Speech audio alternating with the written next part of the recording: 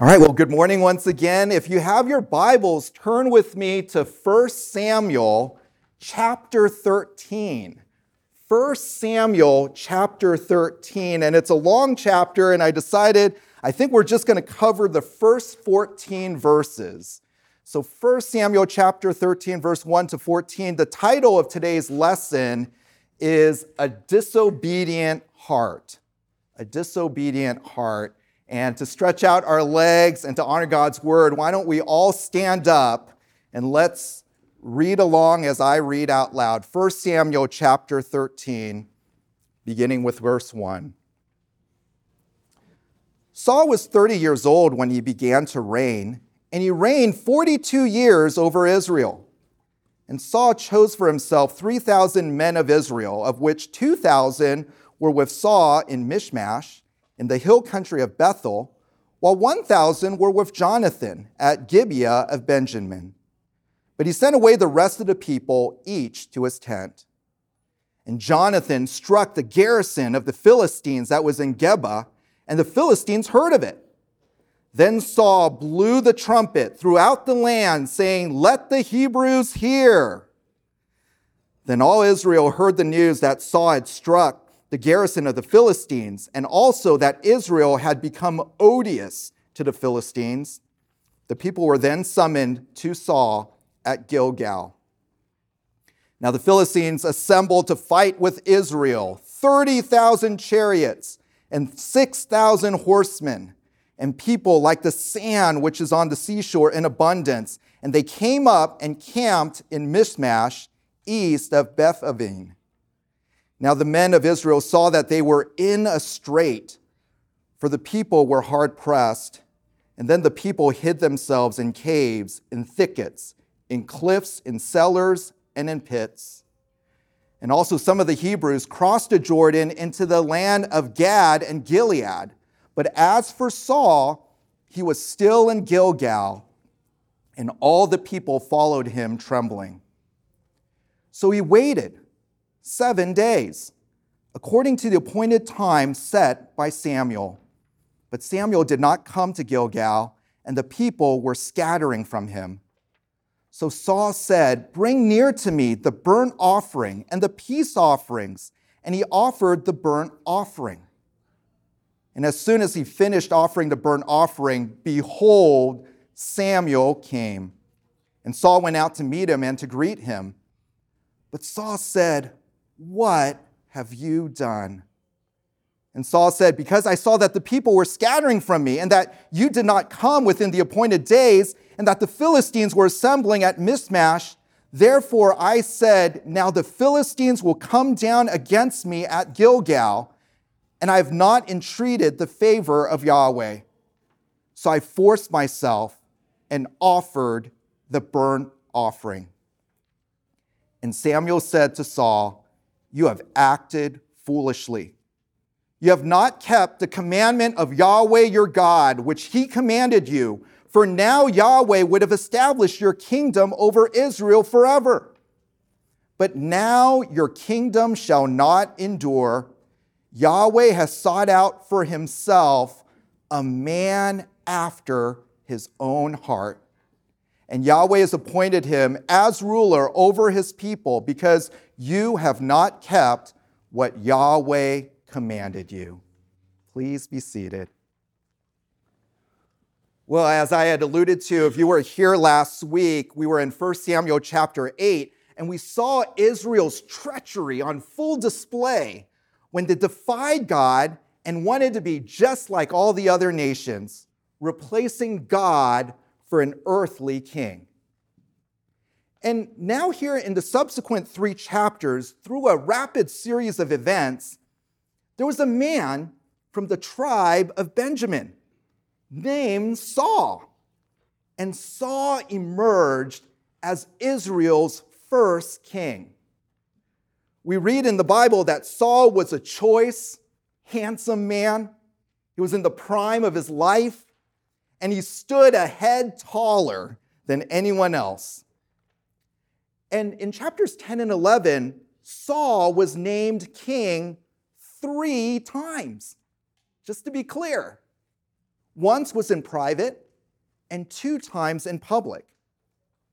In 1 Samuel chapter 10, verse 1, in a private anointing, Samuel pours oil on Saul's head and declares him as Israel's ruler.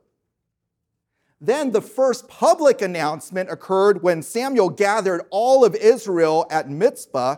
You can read this in chapter 10, verse 17. And after an elaborate process of elimination, Samuel declares Saul as king, even though Saul was nowhere to be found. And in his shyness, Saul was actually hiding himself behind some baggage. But finally, in the second public ceremony, after Saul leading initial success in battle over the Ammonites, we read in chapter 11, verse 15, so all the people went to Gilgal, and there they made Saul king before Yahweh in Gilgal. So God had given Saul a great start. And Samuel admitted in chapter 12 that he was now old and gray. And despite Israel's faithlessness, Samuel reassured Israel that the monarchy that they had asked for would work as long as the king and the people followed God. At the end of chapter 12, Samuel exhorts Israel, and Samuel says, "Only fear Yahweh and serve him in truth with all your heart. For see what great things God has done for you. But if you still do wickedly, both you and your king will be swept away." And so now this brings us to chapter 13. And in this chapter, we're going to divide these first 14 verses into 4 sections. First, the setting in verse 1 to 7. Second, the violation in verses 8 to 10. Third, the explanation, verse 11 and 12. And fourth, the judgment, verse 13 and 14. So if you still have your Bibles in 1 Samuel chapter 13, let's start with verse 1. Saul was 30 years old when he began to reign, and he reigned 42 years over Israel. Now, stop right there, because depending on what Bible you have, if you have the ESV, it reads, Saul lived for 1 year and then became king, and when he had reigned for 2 years over Israel. In 1 Samuel chapter 13, verse 1, the numbers in this verse were lost in the early transmission of the Hebrew text. And in fact, because it was lost, the Greek translation of this verse in the Septuagint, the Greek translation actually omits this verse altogether. Because the translators were like, we don't have these numbers, we don't have enough information to translate this verse, so they actually omit this verse. Now, as some of you remember when we first started this series, 1 and 2 Samuel was likely originally written by human authors a couple of generations after King David. So maybe between 800 and 900 BC. Now, let's just take a little side tour to talk a little bit about how we got the Old Testament. So the original writings that Moses had, back in 1400 BC, or the original autographs of 1 and 2 Samuel, we don't have them anymore.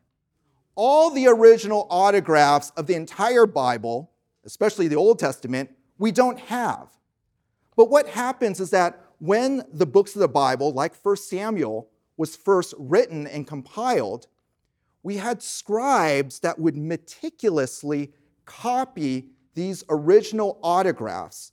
These autographs, which were written in papyrus, they would be copied over and over and over again over hundreds and over thousands of years. In fact, the oldest copies of the Bible that we had were found fairly recently in the last century with what is sometimes called the Qumran scrolls, or the Dead Sea Scrolls. And some of these scrolls that were found in Qumran caves, the Dead Sea Scrolls, were dated to 300 BC. And one of the discoveries was actually a nearly intact scroll of all 66 chapters of Isaiah. And that experts date it as somewhere between 100 and 150 BC. If you want to know, our Hebrew Old Testament, the oldest Hebrew Old Testament that we have in its completion, is what is sometimes called the Masoretic text, or the Leningrad Codex 19a, and that's dated 1000 AD. So when a lot of times we think, oh, what does the original Hebrew say? Most of Bible translators and scholars will look at that Masoretic text that's dated 1009 or 19 BC, or excuse me, AD. But fascinating, when the Qumran scrolls were discovered, and they found, amazingly, the entire scroll of Isaiah, 150 BC, and they compare it to the Leningrad Codex, 1000 AD. So this is over 1,000 years older than anything else we had. Amazingly, just about everything matched word for word, with very few exceptions. So, in this Masoretic text, that's 1000 AD, these numbers were lost. So where do we get these numbers? Well, some Bible translators would look at Acts 13:21. Because when you read what the Masoretic text literally reads, Saul was a son of a year in his reigning, and 2 years he reigned over Israel. So that's in the Masoretic text.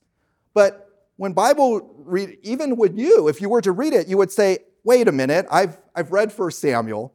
Saul was not 1 year old when he became king, and he reigned for much more than just 2 years. So the Bible translators would look at Acts chapter 13, verse 21. Luke records the Apostle Paul saying, after Samuel the prophet, they asked for a king. And Paul said, and God gave them Saul, the son of Kish, a man of the tribe of Benjamin, for 40 years. And Josephus also records in his Antiquities, volume 10, that Saul reigned for 40 years. So the Bible translators said, okay, we got these missing numbers. Saul was probably about 30 years old, and he reigned for about 40 years, but there was a 2 in there. So then some of your English translations would say Saul was 30 years old, and he reigned for 42 years. What I want you guys to take out of this is because 1 Samuel is actually a book that has the most missing words and missing numbers, perhaps in all the Bible. But even though there are a few missing words, it doesn't take away from the most important message, the most important story that God wants to write and convey to us, the readers. So, Saul, perhaps he was 30 years old, reigned for about 40 years. Verse 2, Saul chose for himself 3,000 men of Israel, 2,000 were with Saul, 1,000 were with Jonathan. So we see now here, just in verse 2, that much time had elapsed between chapter 8 and chapter 13. Remember, in chapter 8, Saul was just anointed king. He was young, he was handsome, and now his firstborn son, Jonathan, is old enough and capable of commanding troops and armies. And we read here that Saul was in Michmash, which is about 7 kilometers northeast of where Solomon was. So they were about maybe 5 miles separated northeast and southwest. And in the middle were this garrison and this area where the Philistines had resided. And so now we read in verse 3 that Jonathan struck the garrison of the Philistines that was in Geba, and the Philistines heard of it. Then Saul blew the trumpet throughout the land. So this garrison was strategically situated in a way that it was posing a threat to Israel. And Geba was located right in between where Jonathan was and where Saul was. And so when Jonathan had victory over this garrison, word of this came to the Philistines. And the Philistines says, we've got a battle on our hands. And King Saul understood this, so he blows his trumpet to summon a much larger army of Israel, very similar to what was done in Judges chapter 3, verse 27. So now we go to verse 4. The people were then summoned to Saul at Gilgal. Now, Gilgal is a very important city, especially in this time period.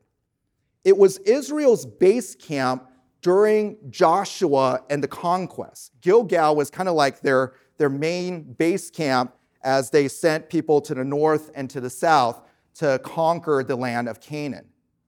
Samuel had set a pattern to go to Gilgal regularly to serve as Israel's judge in 1 Samuel chapter 7. And 1 Samuel records that Samuel had asked Saul to go to Gilgal 3 times to wait for Samuel. And after Saul would wait for Samuel, offerings and sacrifices would be made at Gilgal upon Samuel's arrival. The first time this happens is in 1 Samuel chapter 10 after Saul's private anointing. I'll just read here. 1 Samuel chapter 10 verse 6, it says, "And you, that is Saul, shall go down before me to Gilgal. And behold, I will come down to you and offer burnt offerings and sacrifice, peace offerings. You shall wait 7 days until I come to you." So Samuel tells Saul, you're going to go to Gilgal, and when I get there, we are going to offer sacrifices, offerings. You need to just wait there 7 days until I arrive. The second time this happens was to crown Saul king. And this happens in chapter 11. Samuel says to the people, "Come and let us go to Gilgal and renew the kingdom there." And so all the people went to Gilgal. There they made Saul king. There they also offered sacrifices, peace offerings before Yahweh. And there Saul and all the men of Israel were exceedingly glad. And so now here in chapter 13, a third time, Saul is asked to wait at Gilgal for Samuel here in chapter 13, verse 4. Let's read on, verse 5. "Now the Philistines assembled to fight with Israel 30,000 chariots, 6,000 horsemen." And again, we've got another number. The original Masoretic text, 1000 AD, has 30,000. But there are some other ancient Syriac texts and one Greek translation that reads 3,000. So if you have the NIV or the CSB, your Bible is going to read 3,000. Some of you, your Bibles is 30,000 chariots. And the reason why they probably put 3,000 chariots instead of 30,000 is they thought, well, if there's only 6,000 horsemen, how can there be 30,000 chariots, right? It'd be like, all right, we have 30,000 tanks, but only 6,000 drivers. So I thought, text must be a little wrong. Let's erase the zero. Hebrew numbers aren't written with zeros, but you get the picture. But whether or not the Philistines had 3,000 chariots or 30,000 chariots, the reality remains the Israelites were outnumbered, and military strength was in favor of the Philistines. Let's read on in verse 6. "Now the men of Israel saw that they were in a strait, for the people were hard pressed." Some of your Bible translations, the men of Israel were in trouble, or their situation was critical. I like one translation. It says, the men of Israel saw what a tight spot they were in. So, the Philistines had controlled the high ground. And in ancient, battles of war, having the high ground was a clear military advantage. They were camping at Mishmash, and so they controlled most of the central Benjamin Plateau, effectively cutting Israel in half. Saul's forces in the north and Jonathan's forces in the south. And they had limited Israel's access even to the coast toward the Mediterranean Sea. And we see here in verse 7, as for Saul, he was still in Gilgal, and all the people followed him, trembling. So when Saul sees what was happening, he remains in Gilgal. So he retreats from Michmash, in the area of Michmash, back to Gilgal, essentially giving the Philistines full control over this region. And the Israelites who were near this area, they sensed this threatening, imminent danger. And we read in verse 6, they were hiding in pits, in caves, wherever they can find any type of physical shelter to hide, to protect themselves from impending attack with the Philistines. So what is the setting? The setting is Israel was in a helpless, desperate state. And my question to us in this room is, when was the last time you have felt like you were in a seemingly helpless situation? Like maybe you feel like you're in one today.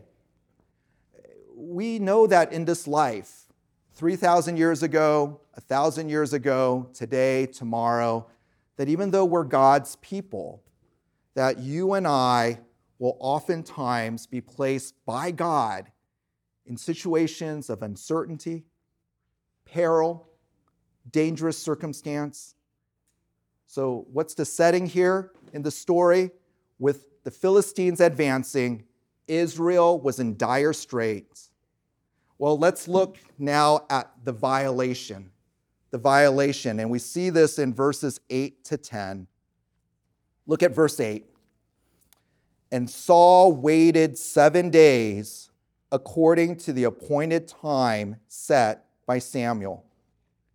And I had already explained to you, this is not the first time he had received this instruction. He had clearly received a similar instruction in chapter 10, verse 8, when after he was anointed, Samuel specifically asked Saul to wait at Gilgal for 7 days. And that first time, he obeyed. Now, some believe that this waiting at Gilgal had some sort of special religious meaning. It's not just like you going to your doctor's office and your doctor's running late and you're just, waiting, doing nothing. There was probably a period of preparation, of even consecration in preparation for the priest, the prophet, Samuel coming. But one thing was different here in this chapter. Look at verse 8 again. But Samuel did not come to Gilgal, and the people were scattering from him. So this time, there was a test. This time, the situation was different. First, Saul did wait a full 7 days, as we probably read here in the text. But Samuel had not arrived. Samuel was not there. But not only that, but he's waiting. And maybe by the end of the 7th day and Samuel wasn't there, what happens to the people? It says the people were scattering from Saul. His troops were losing morale and confidence in King Saul, and they started to scatter. The people were starting to desert King Saul. So what does Saul do? What does he decide to do? Well, we read it in verse 9 and 10. Saul says, "Bring near to me burnt offering, peace offering." And he offered the burnt offering. And as soon as he finished offering the burnt offering, right then Samuel came. And Saul goes out to meet him and to greet him. And you notice that even though Saul had violated the commands of God, he didn't see it as a big deal. He just took practical matters, right? The people were losing morale. It's been 7 days. Someone's got to offer the offering. Can you imagine, let's say we come to church on a Sunday and the pastor wasn't there. We're like, well, someone needs to go up, all right? Someone has to fill in, as a substitute. And so that's probably what Saul felt. And time was of the essence. And so he took matters into his own hands. He knew that God's law had forbade anyone to offer these types of offerings. Just to be clear, Numbers chapter 18, verse 7, it reads that Moses wrote, "You and your sons with you shall keep your priesthood. I am giving you the priesthood as a bestowed service, but the outsider who comes near shall be put to death." God had only allowed the Levitical priesthood to approach God in the tent of meeting, to offer these types of burnt offerings and peace offerings. If you were an outsider, to do this would not only violate God's law, but you shall be put to death. But Samuel was late, and Saul's men were at risk of dying, and they were hiding in caves. And those that retreated to Gilgal were now defecting and abandoning him. Now, you may ask the same question. What's the big fuss? Why the big deal? No one's perfect. Saul had the best of intentions. Can't God just overlook this and forgive Saul and then let's move on? But see, when God writes his autobiography here in the Old Testament, one of the things he wants to make clear to the reader is this: we must approach a holy God and worship him in the prescribed manner that he has explicitly sanctioned. Back in Exodus chapter 19, God tells Moses, "Go to the people and set them apart as holy today and tomorrow. Let them be ready for the third day. For on the third day, Yahweh will come down on Mount Sinai in the sight of all the people, and you shall set bounds for the people all around. Beware that you do not go up on the mountain or touch the border of it. Whoever touches the mountain shall surely be put to death." And then in Leviticus, the first 9 chapters of Leviticus, God gives Israel explicit and detailed instructions on how to approach God, how to present your offerings, how to make them acceptable. But what happens in Leviticus chapter 10? It reads, "Then Nadab and Abihu," these were the highest of the Levitical priests, Aaron's 2 sons, they took their respective fire pans and put fire in them. And they placed incense on them and offered strange fire before Yahweh, which God had not commanded them. And fire came out from the presence of Yahweh and consumed them. And they died before Yahweh. But get this, Moses says to Aaron, "It is what Yahweh spoke, saying, 'By those who come near me, I will be treated as holy, and before all people, I will be glorified.'" So see, brothers and sisters, we can only approach God in the way that he has prescribed. And today, we don't offer lambs, goats, and rams for sacrifice. There is only one way you and I can come to God. And you know what the answer is. It is through the Son, Jesus Christ. Jesus says, "I am the door. If anyone enters me, he will be saved and go in and out and find pasture."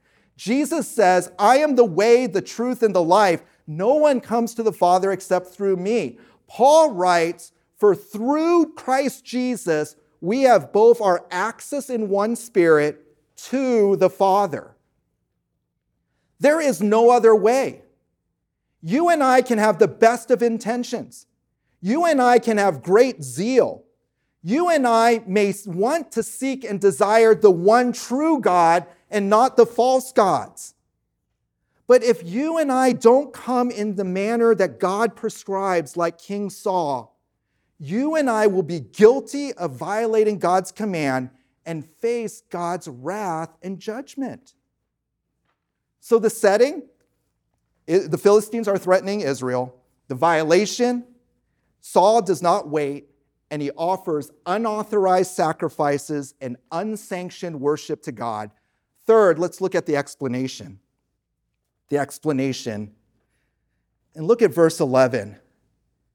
You can even sense how Samuel approaches this. But Samuel said, "What have you done?" What have you done? Samuel immediately recognizes the severity of this incident. And so Saul tries to give his explanation, his excuse. He believes he has a valid reason. The people were deserting Saul. Saul's armed men, they were all going back home. Samuel did not arrive at the appointed time. The Philistines were assembling at Michmash on the high ground, threatening thousands of my people who need to hide in the lower elevation in the pits and in the caves. Saul feared that the Philistines would soon now come to Gilgal, attack the core of the kingdom, and Saul even understood he needed God's favor. He needed Yahweh God to be with him. Without God's support, victory over the Philistines would be impossible.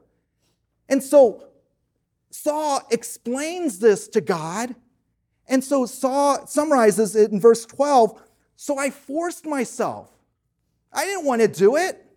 I knew there could have been a better way, but I forced myself and offered the burnt offering. I had no other choice.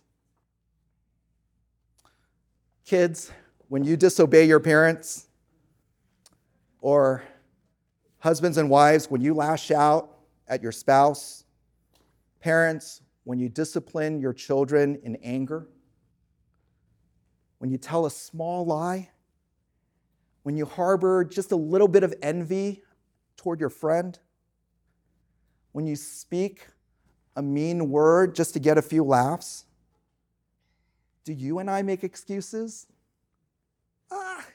That's just a little thing. God is so loving, he'll overlook it. Do you concoct a sly explanation to justify your actions? See, invalid reasoning will not placate our holy God, and it will not vindicate ourselves in our disobedience. So the setting, the violation, the explanation. Now finally, let's look at the judgment. The judgment. Verse 13 and 14. And there are three parts to this judgment. The first is the verdict. Look at verse 13. And Samuel said to Saul, "You have acted foolishly. You have not kept the commandment of Yahweh your God." This Hebrew phrase that's translated, "you have acted foolishly," it is both intellectual foolishness and moral foolishness. It encompasses both. In 2 Chronicles chapter 16, verse 9, Hanani the seer came to King Asa, king of Judah, and he says, "For the eyes of Yahweh move to and fro throughout the land, that he may strongly support those whose heart is wholly devoted to him. But you have acted foolishly in this, and indeed from now on you shall surely have wars." So instead of having your heart wholly devoted to God, you have acted foolishly, intellectually and morally. And so Samuel gives the verdict. Saul, you are guilty. As God's prophet and spokesperson, he announces it clearly to Saul and to all the hearing people, you are guilty. So the verdict, Saul, you are guilty. The second part of this judgment is the sentence. It's one thing to be pronounced guilty. What is your punishment? What is your sentence? Well, let's read on in verse 13. For now, Yahweh would have established your kingdom over Israel forever. But now your kingdom shall not endure. So Saul's sentence is this. He was not immediately deposed. He was still wearing the crown. He will still act as king for the rest of the book of 1 Samuel. But what Samuel is pronouncing on God's behalf is that your dynasty will end. Your kingly rule will end, and no future descendant of yours will retain the crown and hold the royal scepter. So the verdict, the sentence, and thirdly, the third part of the judgment, the successor. The successor. And let's look at the first half of verse 14. I love this. Yahweh has sought out for himself a man after his own heart. And Yahweh has appointed him as ruler over his people because you have not kept what Yahweh commanded you. A man after his own heart. Listen to me as I read what Israel's king is supposed to do according to God's word in Deuteronomy. Moses writes, "And the king shall not multiply wives for himself, or else his heart will turn away. Now it'll be when he sits on the throne of his kingdom that he will write for himself a copy of the law on the scroll in the presence of the Levitical priest. It shall be with him. He shall read it all the days of his life. He will learn to fear Yahweh his God and carefully observe all the words of this law and these statutes, that his heart may not be lifted up above his brothers, that he may not turn aside from the commandments to the right or to the left, so that he may prolong his days in his kingdom, he and his sons in the midst of Israel." So Israel's king is actually supposed to, remember how precious these copies of God's word is. He is supposed to have a personal copy of, in this case, the first 5 books of the Old Testament, the Torah. A personal copy. He is to read it all the days of his life. He is to carefully observe it. And what God is saying through Samuel is that to Saul, that because you did not keep God's law, you will be replaced. God will choose a successor, a man after his own heart. So who is the successor? Who succeeds King Saul? Well, we'll learn in 2 weeks in 1 Samuel chapter 16. God says to Samuel, "Don't look at his appearance or at the height of his stature, because I have rejected him. For God sees not as man sees, for man looks on the outward appearance, but Yahweh looks at the heart." See, a man after God's heart, God's own heart, is a man who has a sense of being committed to God's will and God's purposes. See, in the United States, in our Western thought, when we think of heart, we usually think of our emotions, our feelings. But in Hebrew thought, the heart is the place where one's will, desire, and choice is exercised. The Apostle Paul quotes 1 Samuel chapter 13, verse 14, saying that he raised up David to be their king, about whom he also said, bearing witness, "I have found David, the son of Jesse, a man after my heart, who will do all my will."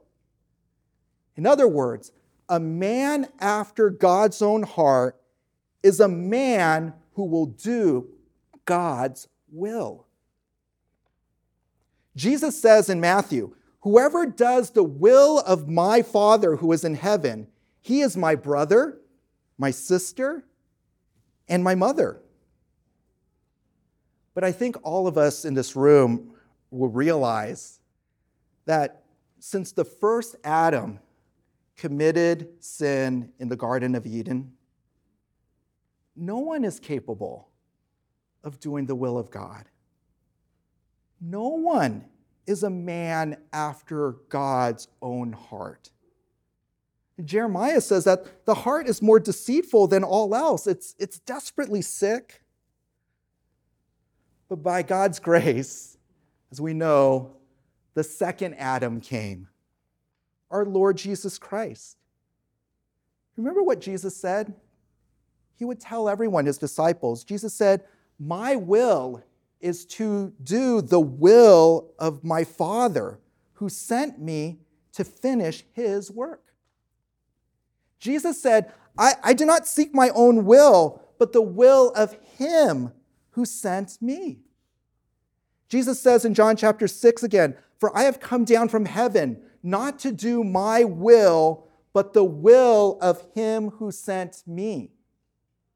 And none of us can do God's will. None of us is this man after God's own heart. The only person who will fulfill that role as successor is our Lord Jesus Christ. And Jesus continues in John chapter 6. He says, "This is the will of my Father, that everyone who sees the Son and believes in him will have eternal life."